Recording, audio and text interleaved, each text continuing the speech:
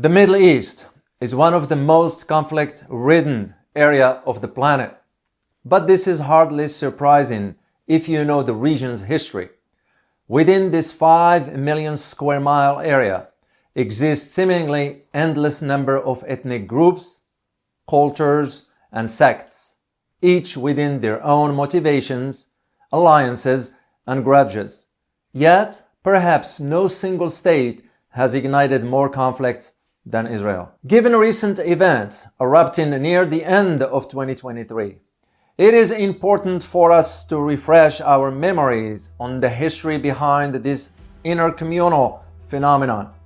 Because while the situation may indeed be complex, that doesn't mean we shouldn't try to understand it. My name is Dr. David Oualaalou, and you are watching the Geopolitics in Conflict show.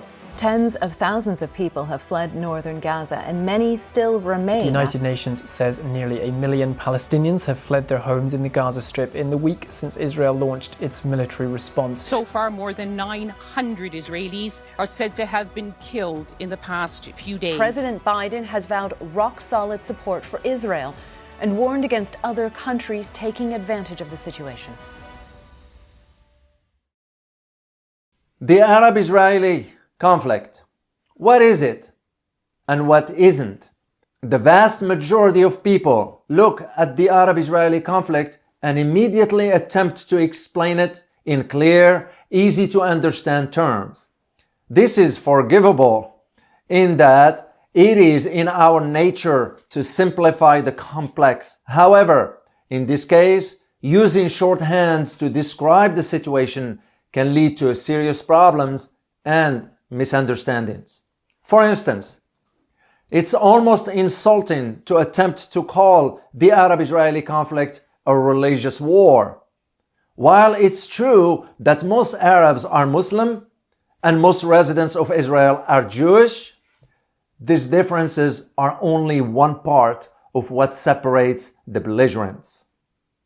To that point, it's also unfair to say this is a conflict with only two sides because of the cultural and ethnic differences between countries in the region, many of which stretch back centuries or even millennia. Area states are just as likely to war with one another as they are to fight against Israel. Iran, made up of Persians, fought a brutal 8-year war against Arab Iraq in the 1980s. Yet, despite these differences, both have similar policies when it comes to Israel. And keep in mind that this is just one example of the many tumultuous interstate relationships that cross ethnic, religious, and territorial boundaries. So while Israel's existence is often the impetus for debate and conflict in the Middle East, it's grossly inaccurate to describe the problem as being between Muslims and Jews, Arabs and Jews, or Zionist versus anti-Zionist states. Palestine as the linchpin to greater conflict. The roots of the Arab-Israeli conflicts are often attributed to the support by Arab League members countries for the Palestinians, a fellow Arab League member. This has been an issue since Israel's reformation in the 20th century. At times, issues were subdued, resulting in simmering tensions, punctuated by the occasional outburst. In other times, Israel's complex relationships with the Palestinians has resulted in a direct action and even outright war with other countries. And while the foundation for Israel-Palestinian conflict may be territorial, more than a century of bloodletting has created a conflict of ideals between what might be described as Zionist and Arab nationalist forces. But again, these two ideologies did not develop in a vacuum. In order to understand their impact on the people in the region, we have to better understand the history behind them. The historical roots of Israel. Where does it start? Israel's existence as a nation dates back several thousand years to the days of King David and his son King Solomon. Even in the early days, Israel was conquered and reconquered by various groups, starting with the Assyrians, the Babylonians, and continuing with the Romans, Greeks, and Arabs. This conquest led to what's known as the Jewish diaspora, in which people from regions emigrated to other parts of the world, mainly Europe. It's also important to note that these immigrants often had trouble assimilating and were met with suspicion or outright violence from the majority in their new homes. But World War I helped change this. In 1917, British Foreign Secretary Arthur James Balfour submitted a letter of intent supporting the establishment of a Jewish homeland in Palestine, known as the Balfour Declaration, as it came to be called. Became a reality when the Allies won the war and Ottoman rule over the region dissipated. By 1922, the British mandate over Palestine had been approved by the League of Nations despite vehement opposition from Arabs in the region. As a result, thus began a slow and steady migration of Jewish people to their traditional homeland and the slow displacements of the people currently living there. The 20th century, war and tensions, the simultaneous rise of Zionism, a movement advocating for a Jewish homeland, and Arab nationalism clearly set the stage for conflict. Arab nations were furious at what they saw as the subjugation and expulsion of Palestinians by Israeli settlers. However, due to pogroms in Eastern Europe and the Holocaust during World War II, more and more ethnic and religious Jews would continue to flock to Israel throughout the mid-20th century. However, the British only maintained control over the region until 1947, after which point Israel became an independent state. That same year, the United Nations partition plan to create separate Jewish and Arab states in Palestine led to the 1948 Arab-Israeli War. During this conflict, 5 Arab nations, Egypt, Jordan, Iraq, Syria, and Lebanon, immediately invaded their new neighbor. Thousands were killed on both sides, but the 9-month-long conflict not only resulted in an Israeli victory, but also displacement of most Palestinian Arabs. According to the peace treaty, Jordan will get control over the West Bank, and Egypt will get control over the Gaza Strip. However, the real losers in the conflict were the Palestinians, with around 700,000 being expelled from their homes. Ultimately, this is what led to the foundation for the protracted conflict that still rages on today. The shift into the 20th century. Well, from the 1950s on, attacks against Israel from Palestinian forces in Gaza and the West Bank became frequent occurrences. This is despite multiple different countries and leaders attempting to intervene and negotiate some sort of peace. Israel also went to war with Egypt in 1960s and again in the 1970s. But as the century came to a close, Israel seemed stronger than ever, and Palestinians' resistance had devolved into assassination attempts and sporadic strikes, mainly against civilians. This led many countries to label Palestine as a terrorist state, ultimately removing most support for the cause outside of the Arab League. This new balance of power was further spurred on by a number of factors. For instance, the end of the Cold War reduced the superpower rivalry that had previously fueled regional conflicts. The United States has emerged as the dominant international actor. and it maintained a close relationship with Israel. Obviously, this alliance gave critics a lot to think about before launching any anti-Israeli action. Meanwhile, some Arab countries began to shift their priorities away from the Palestinian cause towards their own security, economic development, and regional power dynamics. Perhaps most importantly to all, Israel began adopting a more defensive posture. Using its close ties with the United States, the country began establishing a series of physical barriers and defense systems to limit threats from nearby nations and Palestinian fighters. The role of the Arab League and the Palestinian support into all this.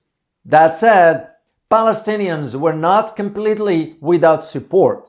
The Arab League, consisting of some 20 plus nations, had historically supported the Palestinian cause, both diplomatically and financially.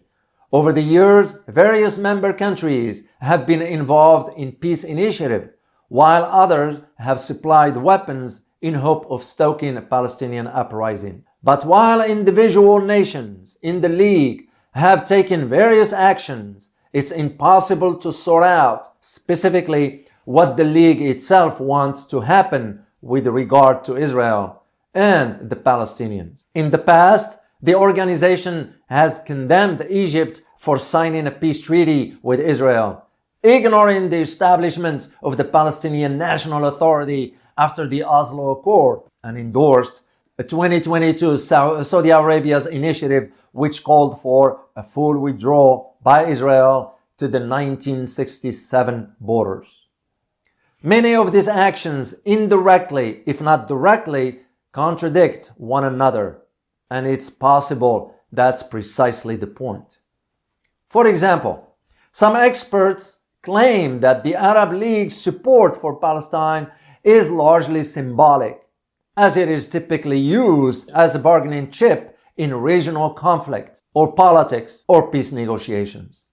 However, it's important to note that only 6 of the current 22 members have recognized Israel as a sovereign nation. This seems to hint at a larger Arab-Israeli dynamics still at work, one that might have big implications for the near and distant future. So what is the modern perspectives, ongoing realities, and possible future for the Arab-Israeli conflict? Well, on the 7th of October 2023, Palestinian militant groups launched a series of coordinated attacks on Israel, who immediately declared war in retaliation. In the weeks that followed, the conflict has received condemnation from supporters on both sides and renewed discussions over the region's complicated history. Indeed, while agreements like the 2020 Abraham Accord has somewhat normalized relations between Israel and its neighbors, the war with Palestine's Hamas military group has reopened centuries of old wounds. At this point, it's impossible to tell precisely how this current conflict will end, or how it will impact the ongoing efforts to establish peace in the region. What does seem clear is that Israel cannot hope for lasting peace or safety while the Palestinian crisis continues, whatever form that crisis takes. So whatever a resolution might look like, reaching some end point seems integral to the cessation of the hostilities and establishment of lasting Israeli-Arab relations. And while Israel continues to enjoy staunch support from major allies like those in the United States, public opinions, both inside and outside Israel borders, seems to be turning towards the Palestinian cause. The fact that Israel maintains a massive, highly technological army and powerful defense systems with which Palestine cannot possibly compete does not help the optics. Neither does the 24-hour news cycle, for that matter, which provide people all over the world with an inside view into the suffering on both ends. or both sides. Depending on what happens with the current conflict, it's possible that Israel's international reputation may never recover, especially among its Arab neighbors. This, more than any other factor, could put the nation state at risk. Israel, past, present, and future. The Arab-Israeli conflict is rooted in centuries of history, as well as ideologies like Zionism and Arab nationalism. It is not purely religious nor purely secular in nature, nor can it be summed up as simply Israel versus the rest of the Middle East, or vice versa. For this reason, the future of this ongoing conflict relies on several key factors. First, there is diplomacy, the ability of stakeholders to engage in meaningful negotiations will be pivotal in resolving the conflict and normalizing relations. Next, there are the regional dynamics, the changing alliances and priorities of regional actors, as well as the role of the Arab League will drastically influence the trajectory of the conflict. This will only become more and more apparent if and when larger non-regional power gets involved. Finally, we have changes in demographics and public opinion as sentiment among Israelis, Palestinians, and other regional citizens evolves. It will have a distinct bearing on the conflict's direction because, in the end, people are not their governments, nor are they their ancestors, their religions, or their cultures. Ultimately, the solution to this situation will be one between one group of humans and another, both of which have a right to exist. Thank you.